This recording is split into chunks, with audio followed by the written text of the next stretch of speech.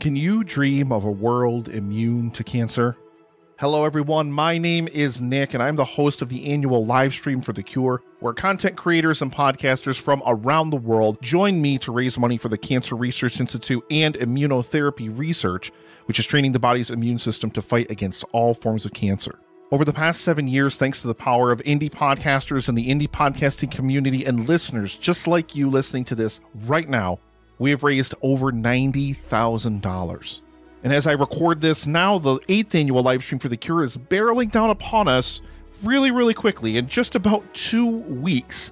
So join us, please, from May 29th through June 1st for 48 hours of amazing content from people all over the world and help us fight for a world immune to cancer. I'll now return you to your regularly scheduled programming. Thank you so much. And together, we can make a difference. I was out walking and considering what to cover for the next episode. And I passed by this beautiful garden filled with strange plants. And I thought, I need a garden like that at my house. But I'm a rubbish gardener, so there's probably no point. Anyway, I was still without an episode. So I was just about to, walk on by.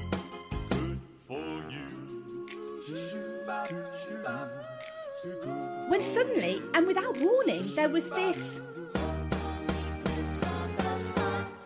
It got very dark, and there was this strange humming sound like something from another world. And when the light came back, this weird episode was just sitting there. Just, stuck in after A Knight's Tale. I could have sworn it hadn't been there before, but it looked like it could be good fun, so I did it anyway. It's Verbal Diorama episode number 45.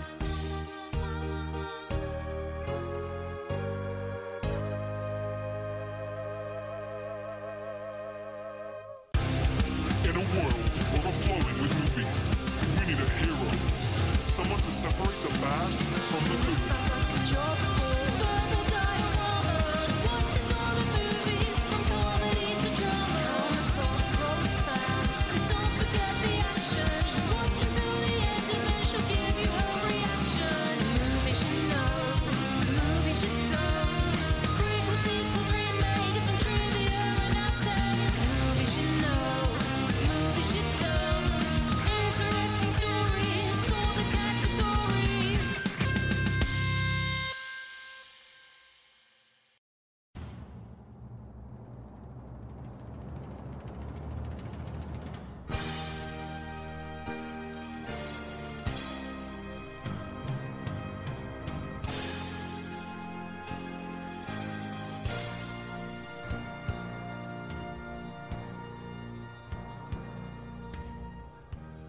On the 23rd day of the month of September, in an early year of a decade not too long before our own, the human race suddenly encountered a deadly threat to its very existence.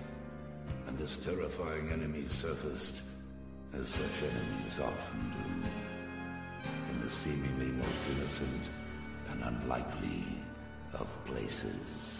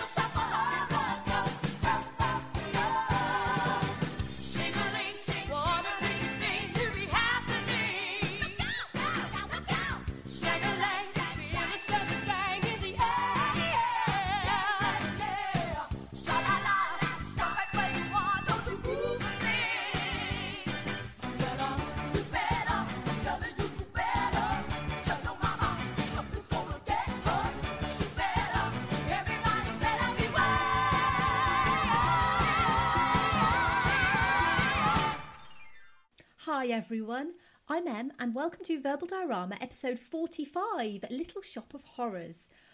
I hope you're all still staying safe and well, and most importantly, still social distancing, despite some lockdown restriction here in the UK. They're kind of doing it gradually, I think. But still, I hope you are all well. You'll be pleased to know that despite my threats last week, there will be no singing in this episode. The little intro that you just heard is all you're gonna really get from me. I actually made that at the weekend. It was kind of a promo for this episode, and I put out a little video on social media. I'm actually quite proud of it, and I know it's rubbish. I know that it's like literally probably the most rubbish thing you've ever heard in your life, but it's not much, but I'm very proud. If you're new to Verbal Diorama, welcome to this podcast. This is the 45th episode of this podcast, which is it's crazy that it's almost episode 50. It's just bizarre. Thank you for listening to this podcast, first and foremost. And last episode was on A Knight's Tale, and I wanted to just say a quick thank you to everyone who obviously downloaded and listened to A Knight's Tale. A lot of the comments that I got from people were mainly about Heath Ledger, and about how much he's still just so missed. And I mean, it was lovely to be able to chat to some people about Heath and chat about some of his movies that he's done. And I kind of hinted that he would be back, and he will be back. Expect more of him in the coming months, and that's all I'm going to say. I'm going to move on quickly. I'm going to move on to Little Shop of Horrors, because I'm not going to beat around the bush. This is going to be quite a big episode, because Little Shop of Horrors is one of my favourite musicals. I am a big fan of musicals in general. I love classic musicals like West Side Story and The King and I and Mary Poppins and The Sound of Music. I also love modern musicals. I'm a big fan of Chicago. I enjoy The Greatest Showman. I don't think it's the greatest movie ever made, but I think the music is good fun. And obviously, animated musicals. I have been a massive fan of Disney since I was a child. So, and obviously this movie has a link to some classic Disney movies from the late 80s and early 90s. So it's going to be really great to be able to chat about that.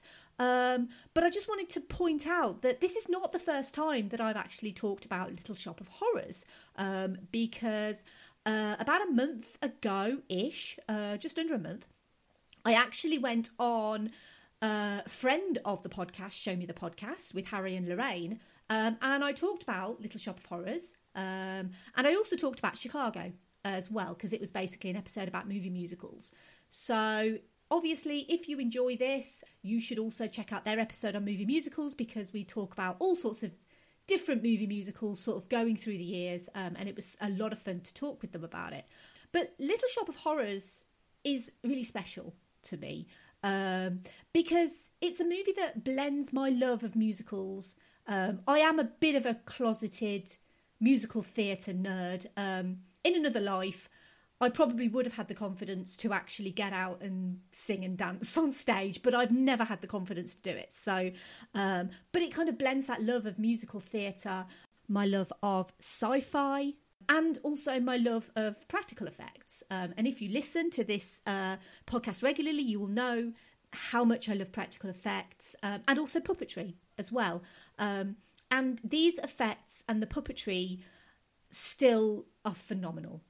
This is a movie that's almost 35 years old, and it still is just tremendous. And for me, personally, I have experience taking care of a demanding alien creature who just wants to be fed constantly.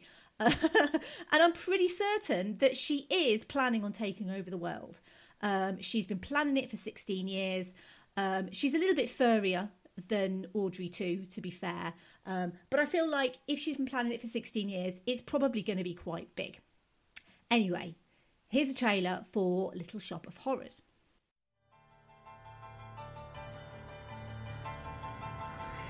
It all began in this little shop. Ow! Damn roses. Where, strange as it seems, something extraordinary happened. I'm afraid it isn't feeling very well today. No, it's not this. What kind of a weirdo plant is that, Seymour? Little Shop of Horrors, a story about a boy. I've given you sunlight, I've given you rain. Looks like you're not happy, unless I open a vein. Where did you get such a weird plant?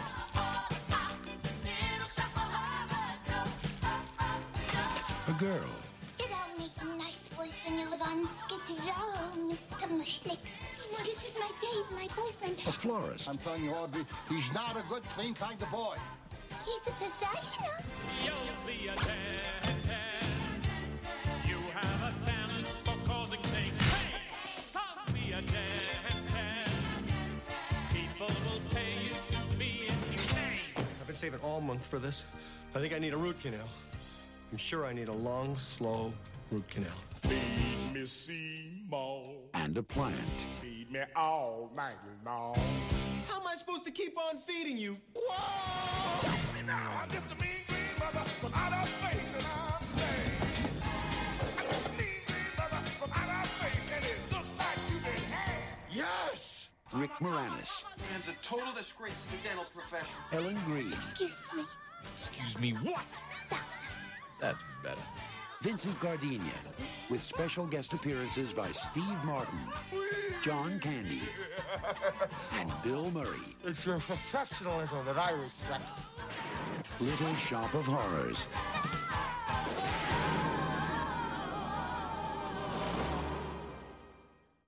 Down on his luck, Seymour Krelborn, a nerdy orphan who works at the failing Mushnick's flower shop in urban Skid Row, harbours a crush on his fellow employee Audrey, a shy girl with no self-confidence stuck in an abusive relationship.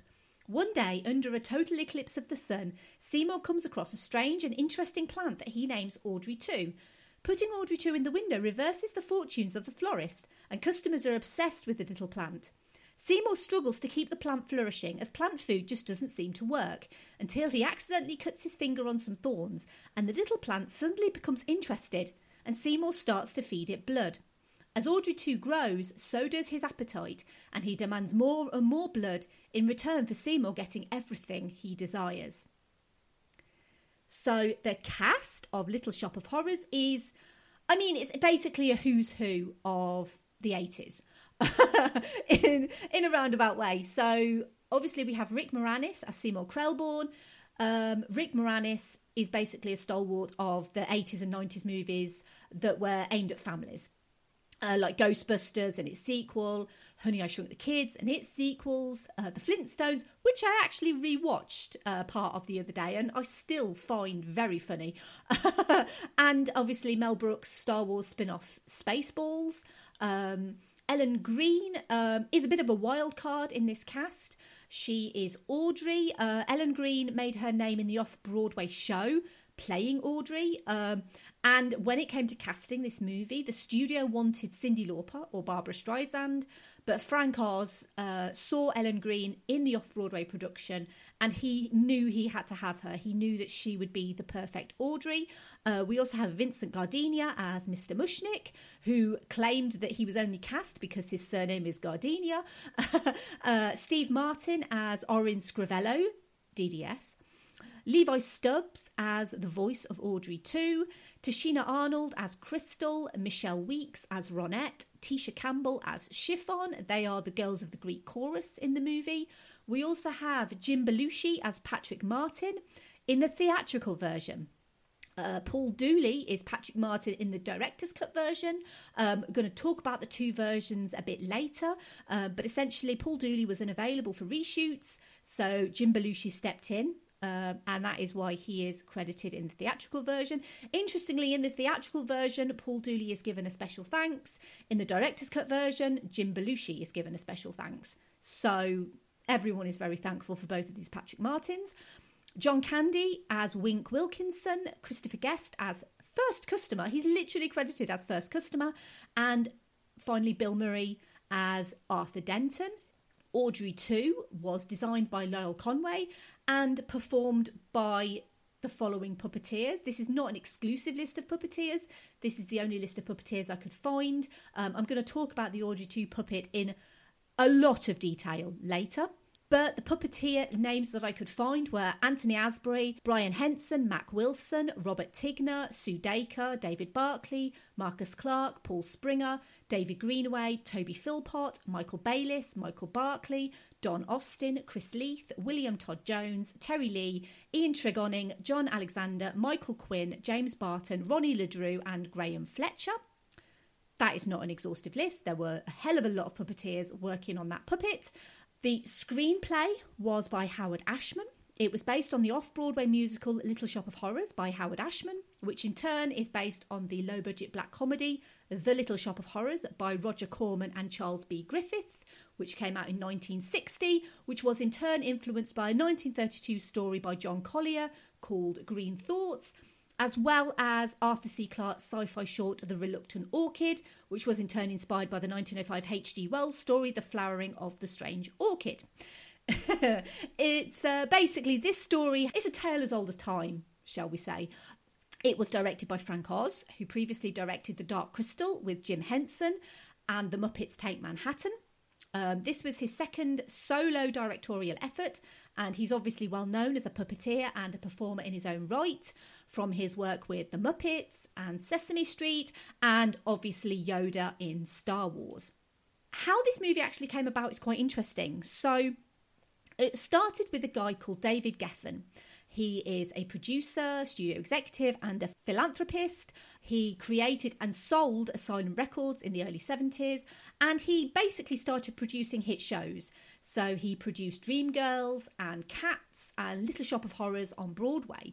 He founded Geffen Pictures in 1980, which specialised in releasing slightly more offbeat, sort of darker comedies such as Risky Business in 1983, all the way through to Beetlejuice in 1988. David Geffen would go on to co-create DreamWorks Pictures in 1994 with Steven Spielberg and Jeffrey Katzenberg. David Geffen, he originally worked on transferring the stage musical from a small-ish theatre called the WPA Theatre to the much larger Orpheum Theatre. The musical Little Shop of Horrors contained the music and lyrics of Howard Ashman and Alan Menken.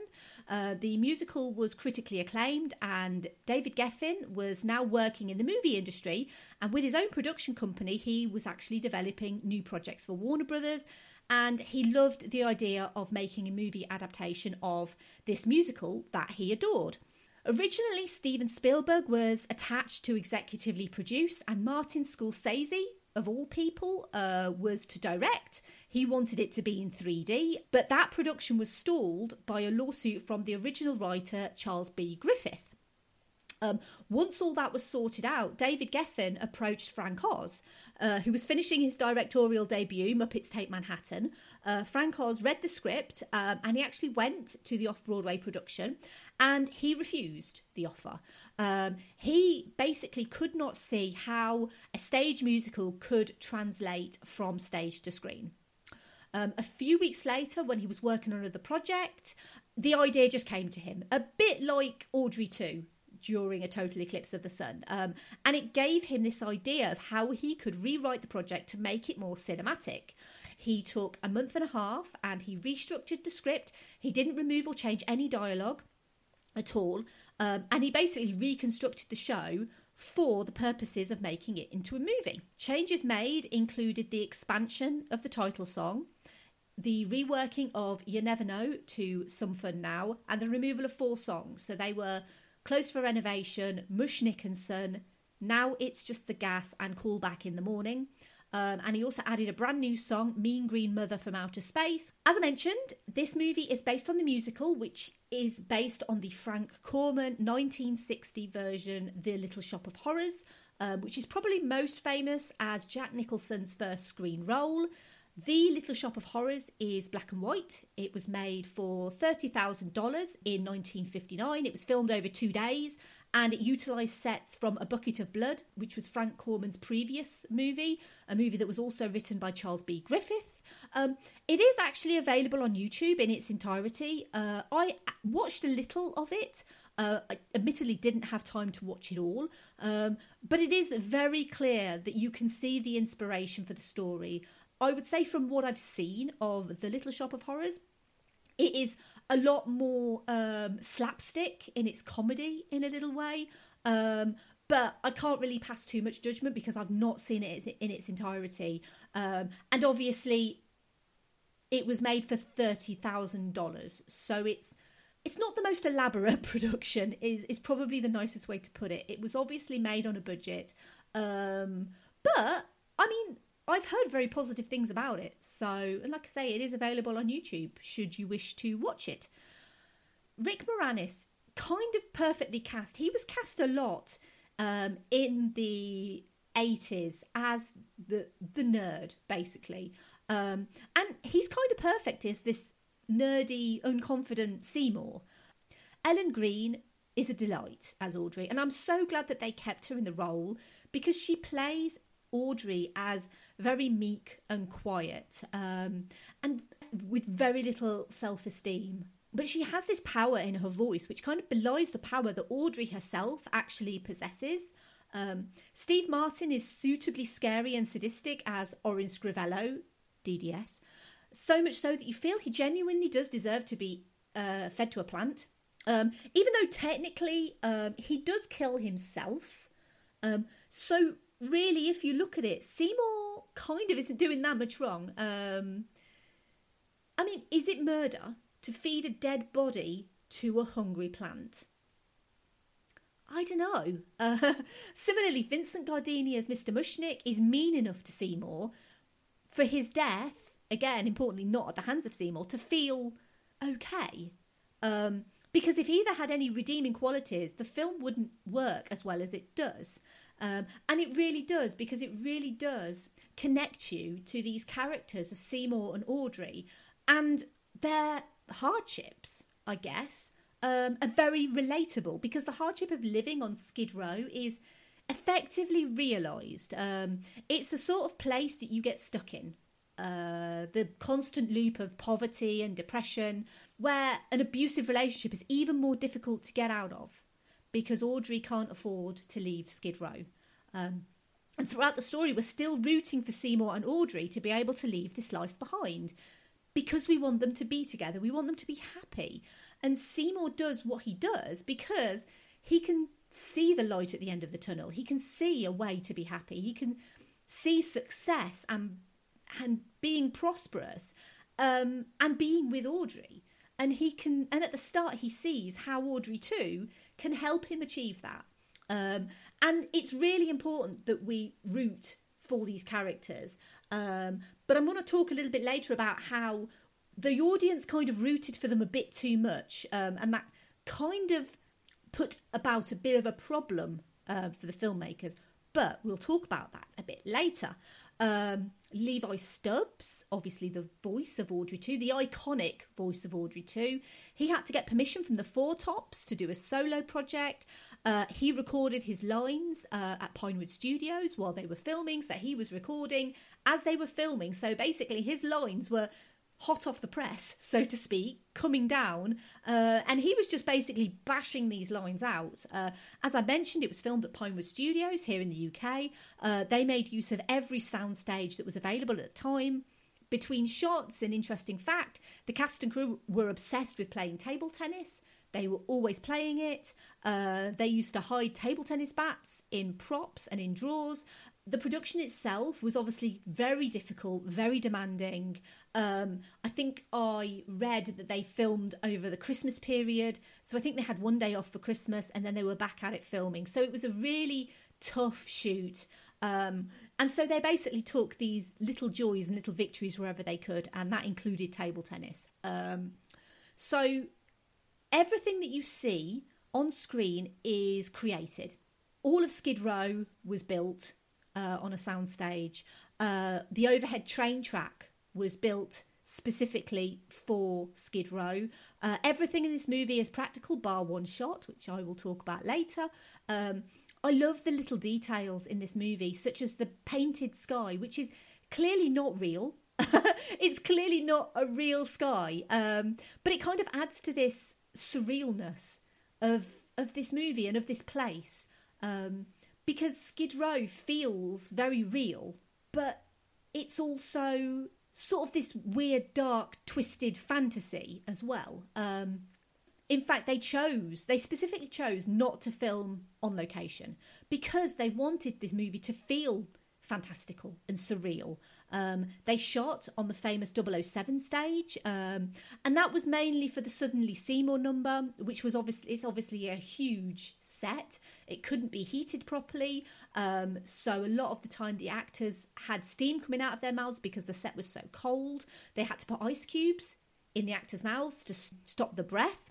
They essentially made Skid Row look like it was a place you did not want to visit, let alone live in. And I think they executed that pretty perfectly. I can't talk about Little Shop of Horrors without talking about the music, because I mentioned there was a connection with Disney, and there is. So, you would know because I mentioned Howard Ashman and Alan Menken. So they were the team behind The Little Mermaid and Beauty and the Beast, and also Aladdin.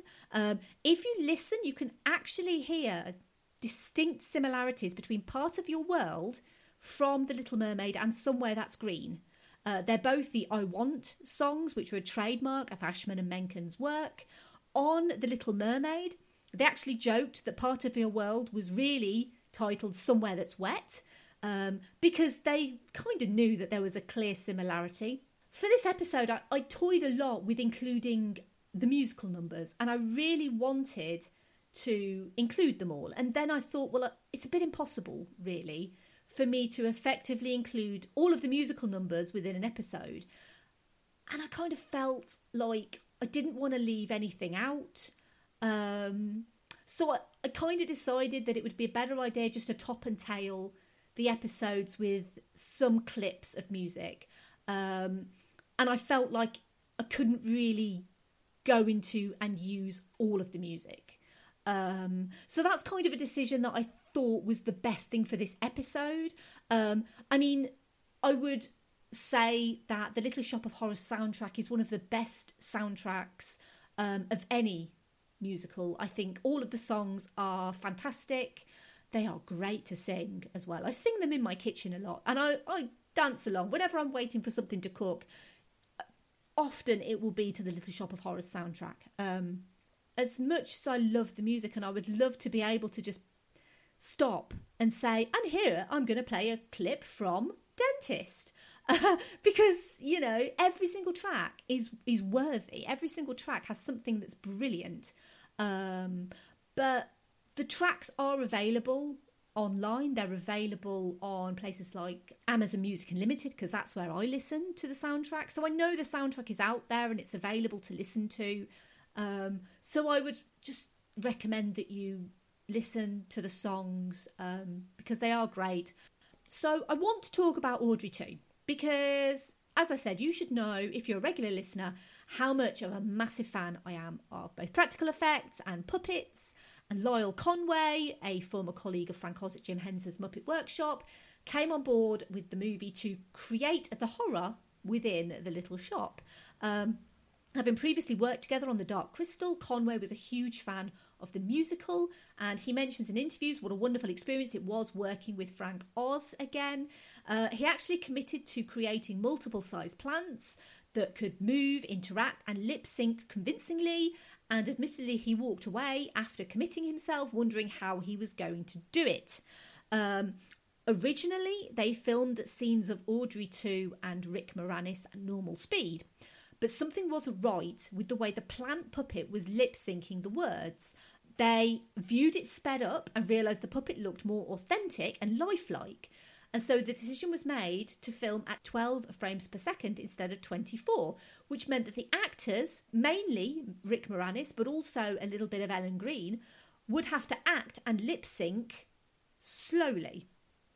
And when they did that, the film was then sped up to the regular 24 frames per second, the voices reinserted in post-production, and I mean, the lip-syncing is perfect. But bear in mind when you're watching scenes of Rick Moranis and the puppet talking to each other and singing with each other, they are doing that in slow motion. And how incredible, can you imagine if I had to record this podcast in slow motion and I had to keep it at a certain tempo in order for them to be able to, when it's sped up, have my lips syncing with the words that are coming out of my mouth. I just, like, how? I don't even know how that is even possible. So, but that's what they did. That is genuinely what they did. Lyle Conway, so he basically did all of the Audrey 2 puppets. He started with the little baby Audrey 2, and he wanted it. He sculpted it specifically to look precious and cute, to look like a Fabergé egg, to look like something that would entice someone to take it home. And it is very cute. It is a very cute baby plant. So, tick, that worked. So Conway ended up creating a multitude of different sized plants, up to the full-sized, we'll call the Feed Me plant. That is the plant that's at the end of the movie. So he actually had a chance to build a complete working prototype of that full-sized puppet, which he then rebuilt into the final product. He was given 3 months to rehearse with the puppeteers, which is almost unheard of for a major Hollywood picture to give that much time for rehearsal. The key puppeteer for the Feed Me puppet was Brian Henson, son of Jim Henson, who had worked with Conway on Return to Oz as Jack Pumpkinhead. Return to Oz still frightens me to this day. That is the only time I'm probably ever going to mention Return to Oz, by the way. For the finale and the Mean Green Mother song, the finished puppet was 13 foot high, 1 ton. It was made of foam rubber, cables, it had a Kevlar skull. 51 puppeteers worked simultaneously when everything was working. So when everything is going, the lip sync, the head movements, the vines, there were 51 people working on it. Usually it was a team of 4 who operated the head, and you had 5 or 6 operating the vines. The vines themselves were freestanding, non-marionette puppets, which was the first time that had ever been done on film. The hardest shot for that final puppet was when Audrey 2 opens and reaches into the cash register. It took 30 takes to get right, and like most feats of skill, looks flawless and easy on screen, lasts less than 10 seconds, but in reality, it was an absolute nightmare for them. There were 3 sets of Mushnik's shop. They were sized up or down, and it basically meant that different sized plants could be used in different sized sets and then scaled up to look like the largest puppet, and that was used in supper time specifically. It's important to note that in this movie there are no optical illusions. There's no blue screen work at all for Audrey 2, except in the theatrical version. Where the plant is electrocuted. That is the only non-practical effect in the whole movie. So I've mentioned a couple of times about endings and different people starring in different endings. So I guess we'd better talk about the endings, because there are 2 endings. There is the original ending, which is essentially now known as the director's cut ending, and there is the reshot ending, which is the theatrical ending. So when we're talking about the original ending, the director's cut ending, right from the start, Howard Ashman and Frank Oz wanted to keep the original ending because that was the ending that was in the stage musical, and they wanted to keep it as faithful to that as possible. And essentially, in that ending, there are some character deaths. Spoilers for Little Shop of Horrors, the director's cut ending. Producer David Geffen wasn't enthralled with the idea, but he supported the wishes of Ashman and Oz. It was 2 years after that conversation when the movie was complete, and they went to San Jose and they previewed it in front of a test audience.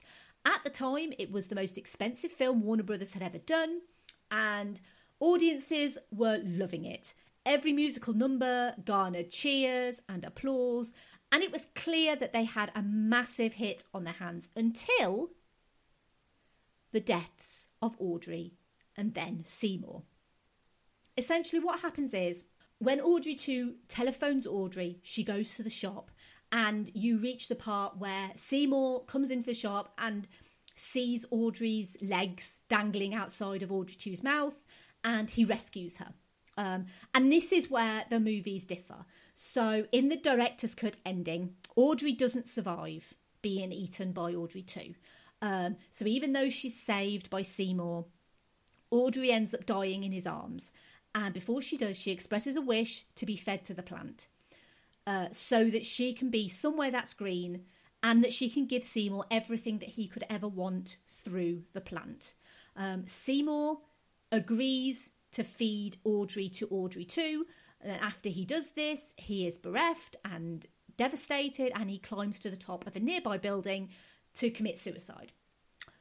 He's stopped by Patrick Martin, who in this is played by Paul Dooley, who tells him he's taken a cutting of Audrey 2 and presents him with a packaged plant. He intends to put these plants on sale across America with the hope of every household having one. Realising this was the plant's intention all along, Seymour confronts Audrey 2 and ends up getting eaten. Shortly after, the plants are seen rampaging through the streets. They burst through buildings and they destroy cities. This is all to a song which is called Don't Feed the Plants. And then you get a final shot of one of the creatures atop the Statue of Liberty. And then finally, a plant bursts through the screen, which is obviously intended to be a cinema screen. And it's worth noting that this scene and the filming of it was created by a guy called Richard Conway. It was all done with elaborate tabletop miniatures. It took him and his team of special effects people a year to do. And this scene alone cost $5 million just of its own. And then obviously to find out that it's not going to be used. Pretty devastating. So when the audience saw this ending, Frank Oz recalled that the movie theatre basically just became an icebox. So all of this cheering and whooping and clapping just stopped. And at the end of the test screening, the audience were given response cards, and they basically had to say what they thought of the movie. And the response cards stated that they hated the deaths of Seymour and Audrey, and it ended up getting just a 13% recommend from that audience. And in order to get a release by the studio, it needed a 55% recommendation. So they thought, well, obviously, this San Jose audience doesn't know what they're talking about. Let's take it to Los Angeles. So they took it to Los Angeles, and they completely different audience, and they showed the same movie with the same ending, and it ended up with a 16% recommend. At this point, the studio was thinking, well, we need to actually change this. They actually considered recasting Levi Stubbs at this point with Rodney Dangerfield, who was a well-known name at the time. Thankfully, they didn't do that. But what they did do was they rewrote and they reshot a new ending. And most importantly, it was a happier ending for Audrey and Seymour, because this is what the test audiences wanted. So the original tape was taken out and it was cut. It was taken apart. Some of the scenes were actually reused for the new ending, but otherwise it was completely rewritten, and the actors were reassembled to shoot a new ending. And this is where Paul Dooley was not available, so this is where Jim Belushi stepped in for Patrick Martin. The original ending still existed in a black and white copy of the original, and according to Frank Oz, it was the only thing that remained of the original ending.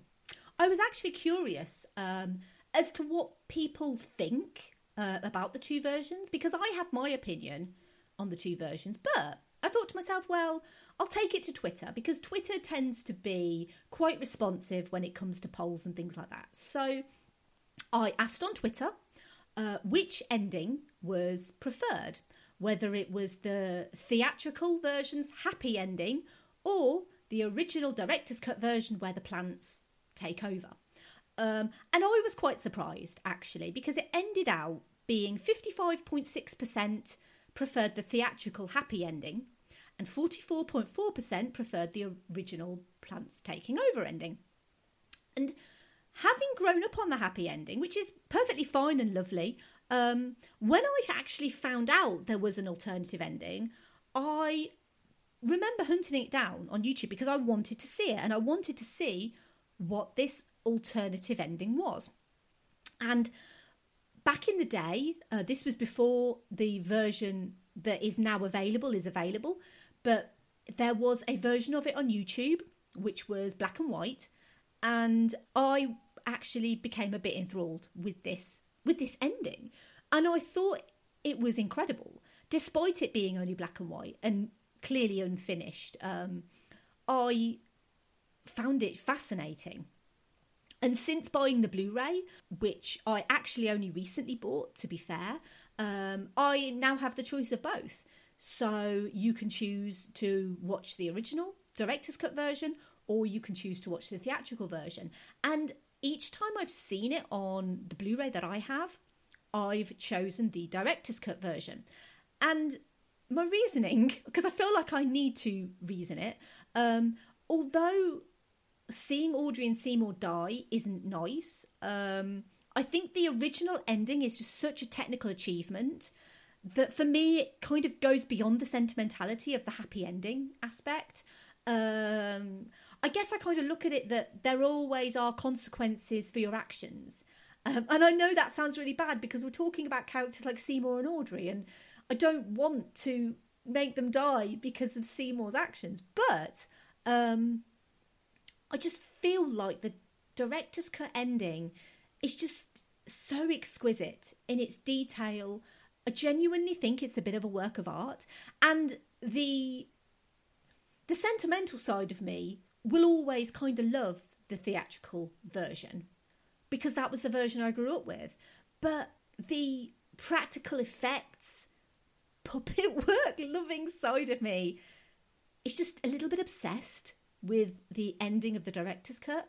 And for this episode, I have to say I watched both endings. I do think the theatrical ending is lovely and it's very sweet, and I love the fact that they get their lovely little house. And I like the fact that it's sweet with a hint of sour when you see the little Audrey too in the garden. The director's cut ending is just so bombastic. For me, I'm in the 44.4%. I think the director's cut ending is really special. I'll actually add a link to the final track from the director's cut, the track Don't Feed the Plants.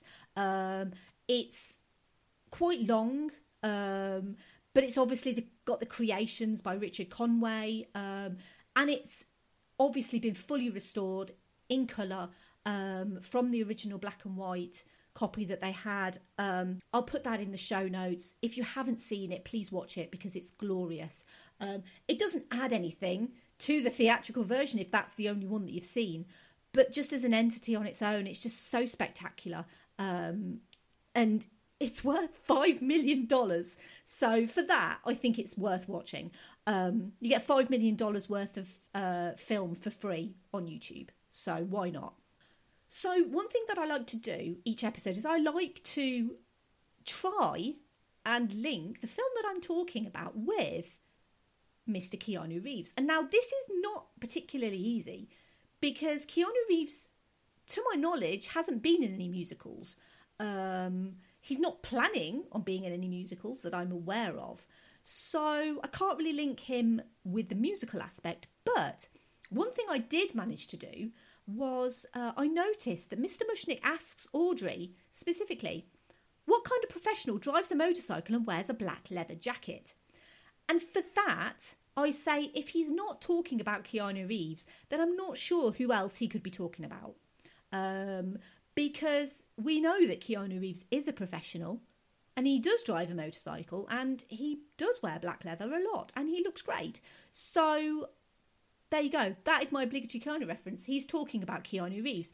Moving on to the financials of this movie. So this movie cost in the region of $25 to $30 million. It's giving an estimated cost of 25 to 30, because originally it cost $25 million.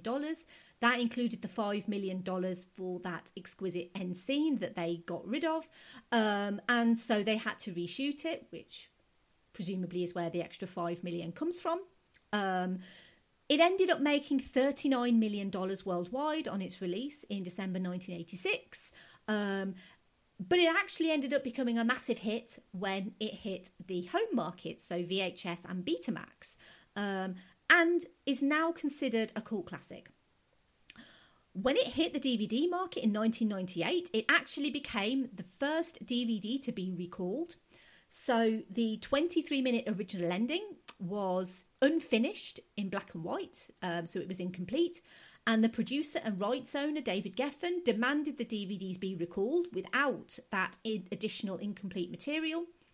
He wanted to re-release the movie theatrically with the complete original restored in-colour ending, which he claimed that he had a copy of, which the studio did not. It's all really complicated, actually, because he claimed he had a copy of it. But everywhere I've read online claims that he did not have a copy of it. So whether he did or did not have a copy of it, no one's really sure. But they did have that original black and white, which is what they used to restore the full colour version, from what I can gather. It's worth noting that if you do have a copy of that original 1998 DVD, so if you were one of the first people to get that DVD, it's quite rare. And quite sought after as well. I imagine it's worth quite a lot of money because they recalled it quite quickly. So if you have it, maybe keep an eye on it because it's likely it might go up in value, especially if a remake happens. But we'll talk about that in a little bit. So in 2011, Frank Oz announced that a new version with the complete and fully restored original ending would be coming to DVD and Blu-ray in 2012. This version was screened at the 50th New York Film Festival to rapturous applause by the crowd.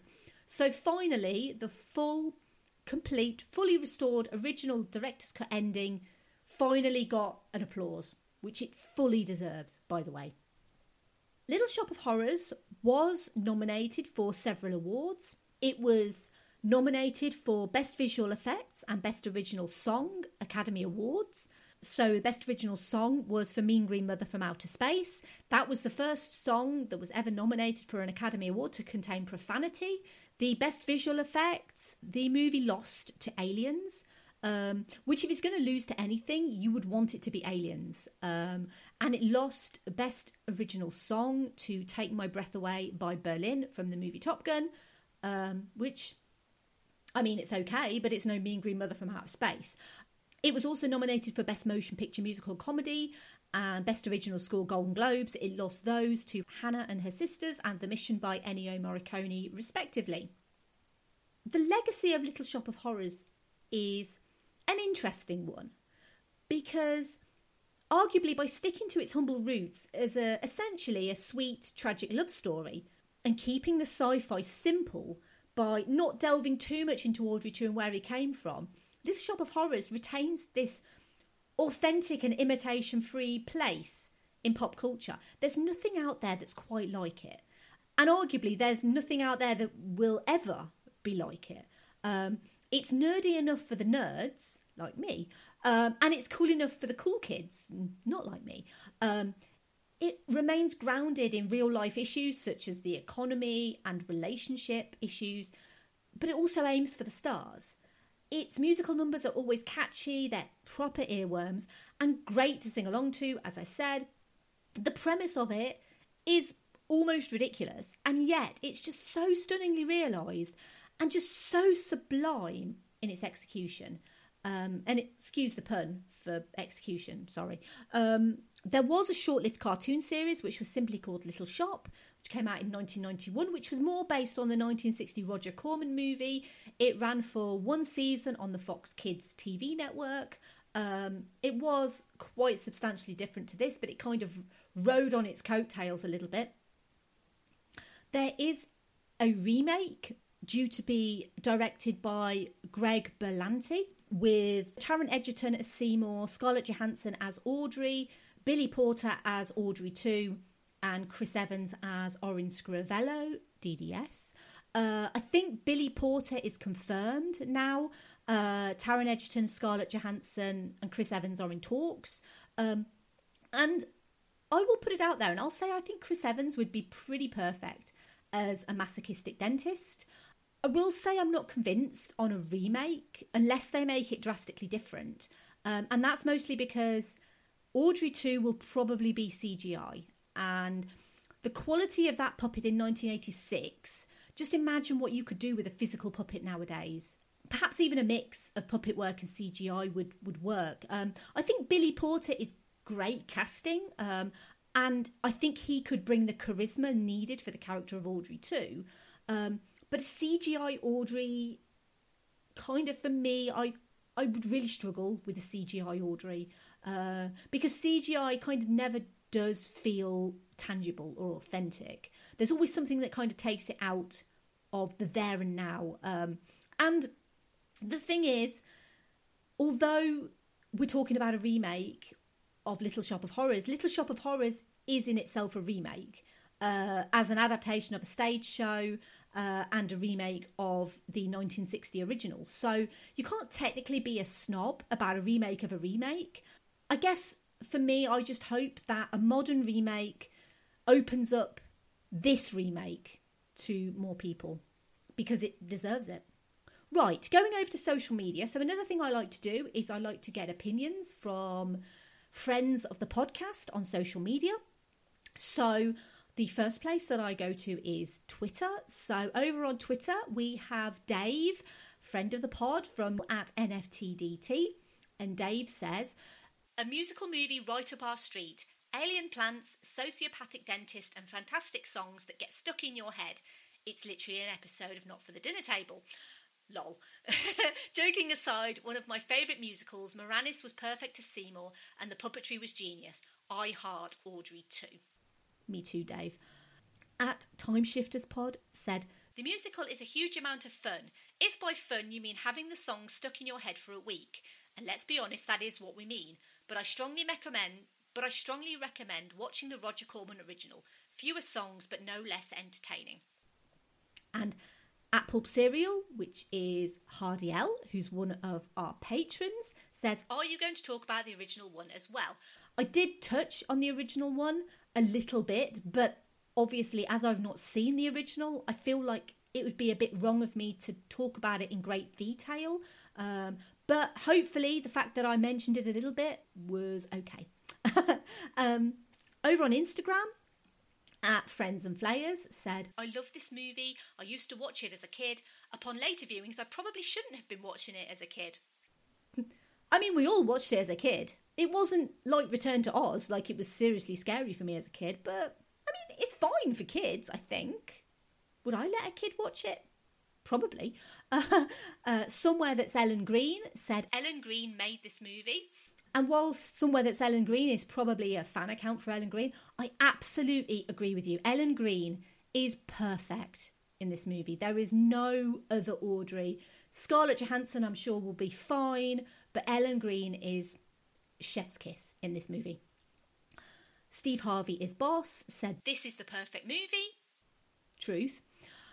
And @TFGIF podcast said, so I've never seen this. I'm not a musicals person, but I just injured my ankle, so this is going on my shortlist of bedridden entertainment.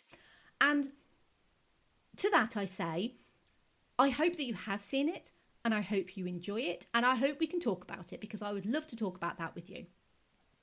And finally, over on Facebook, we have Andy, who said, just watched this one with my daughter. Absolutely love this movie. Hard to believe this is the same songwriting duo that did Little Mermaid and Beauty and the Beast. But not really, because if you listen to Part of Your World, you will hear a distinct similarity between those tracks. Obviously, Little Shop of Horrors was a stage musical. I have had the privilege of seeing it live on stage, and it was an experience which was completely fantastic. I actually went to the Belgrade Theatre in Coventry a long time ago. I'm thinking 8 years ago, maybe even longer actually.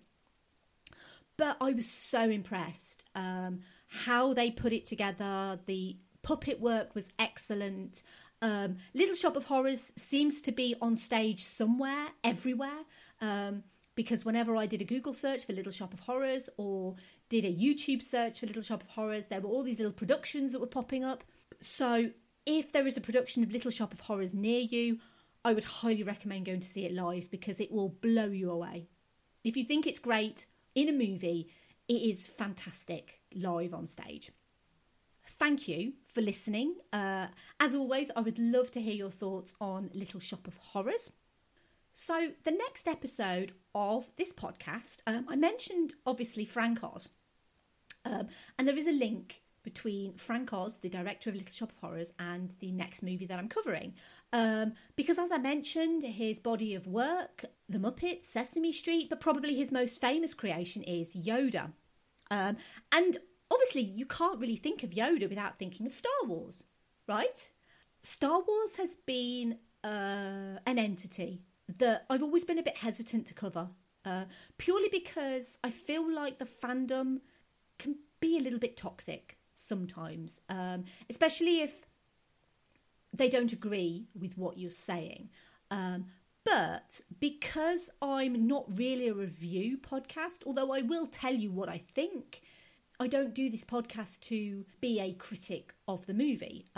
So I feel like covering something like Star Wars and looking at the technical aspect of how they made a Star Wars movie, it's really, really fascinating. So I wanted to try and tackle Star Wars, but then there was this, well, which trilogy do you look at? So I decided to make it as easy as possible for myself and go for a Star Wars movie that is self-contained enough to be discussed in one episode, but also connected enough to the original trilogy to matter in some small way, as well as having an interesting production story of its own.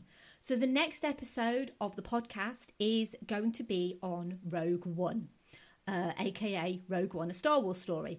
And I'm really excited to be talking about Star Wars, but I'm mega excited to be talking about Rogue One because I love Rogue One.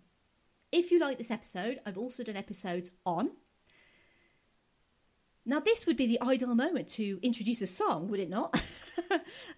Titan AE, Captain Marvel, Dread, Who Framed Roger Rabbit, Sky Captain and the World of Tomorrow, Pleasantville, The Cabin in the Woods, Speed, Aladdin 1992-2019, Pirates of the Caribbean, The Curse of the Black Pearl, X-Men Dark Phoenix, Charlie's Angels 2000, The Mummy 1999, The Matrix, John Carter, Willow, The Iron Giant, Scott Pilgrim vs. the World, Logan, Edge of Tomorrow, Legally Blonde, Buffy the Vampire Slayer, Season 4, Episode 10, Hush, Mystery Men, Passengers, Stardust, Constantine, Arthur Christmas, Akira, Kubo and the Two Strings, The Incredibles, The Lego Movie, Spider-Man Into the Spider-Verse, Howl's Moving Castle, My Neighbor Totoro, Spirited Away, Treasure Planet, Clueless, Hellboy 2004, Hellboy 2 The Golden Army, Bridesmaids, Tremors, the John Wick trilogy, A League of Their Own, and A Knight's Tale. And they can all be downloaded wherever you get your podcasts from. Never gets any shorter, does it, guys? You can follow me on Twitter, Facebook, Instagram, YouTube, and Letterboxd at Verbal Diorama. You can sign up to support the show at patreon.com/verbaldiorama from $2 a month. You get perks such as access to the upcoming schedule. So patrons knew about Rogue One several weeks ago. You can get a shout out on the next episode and on Twitter. And you also get episodes slightly early. Thank you to patrons Simon E, Sade, Hardy L, Claudia, Simon B, Laurel, Derek, Jason, Kristin, and special thank you to new patron Kat, who is from friend of the podcast, Shuffle the Podcast. Kat is a wonderful podcaster and a writer. She is also about to launch a brand new podcast called Latinx Lens, which I'm really excited for. Thank you so much for becoming a patron, Kat, and thank you to all the patrons for supporting this podcast. I'm very grateful for your support. You can email me if you wish. You can say hi. You can say what you like about the podcast, or you can suggest ways I can change the podcast, which is just verbaldiorama@gmail.com. My website is verbaldiorama.com. If you want to support the show, but you can't afford to support it financially, completely understand. But what you can do to support the show is you can leave a 5-star rating and review on somewhere like Apple Podcasts. I would really appreciate it if you would do that, because that not only tells me that you enjoy the show, it also gives me a bit of a boost, because working on a solo podcast is not easy. It takes up a lot of my time. I love doing it, absolutely love doing it, don't get me wrong, but sometimes having that 5-star rating and review just really gives you a little bit of a boost. So if you can do anything to support the show, please do that. It's literally a few minutes of your time, and I would so appreciate it. And finally, Film Stories magazine has gone to print, so the June issue will be out shortly. I have my little column in that. Obviously, I mention every episode, I would love it if you could support it. You can buy one-off copies, you can subscribe. Yeah, it's a great magazine, you should support it. I also still do little bits for Film Stories Online. Each week I recommend a great British movie podcast, and I also update a little iPlayer list with some great movies. iPlayer has just added a load of old 30s, 40s and 50s movies, including the original King Kong and Citizen Kane. There's just so many great movies. All of those movies as well are available on the service for at least a year. So you've got no excuse of not seeing Citizen Kane, which I've never seen, by the way, or the original King Kong, or there's Bringing Up Baby. There's all sorts of stuff on there. But yeah, they're available for a year. So I would highly recommend going over to the iPlayer if you're in the UK and watching some of the movies that are available on there. And finally, they may offer you fortune and fame, love and money and instant acclaim, but whatever they offer you, don't feed the plants. Bye. Subsequent to the events you have just witnessed, similar events in cities across America, events which bore striking resemblance to the ones you have just seen begin occurring. Ooh, subsequent to the events you have just witnessed, unsuspecting jerks from Maine to California made the acquaintance of a new breed of flytrap and got sweet talked into feeding in love.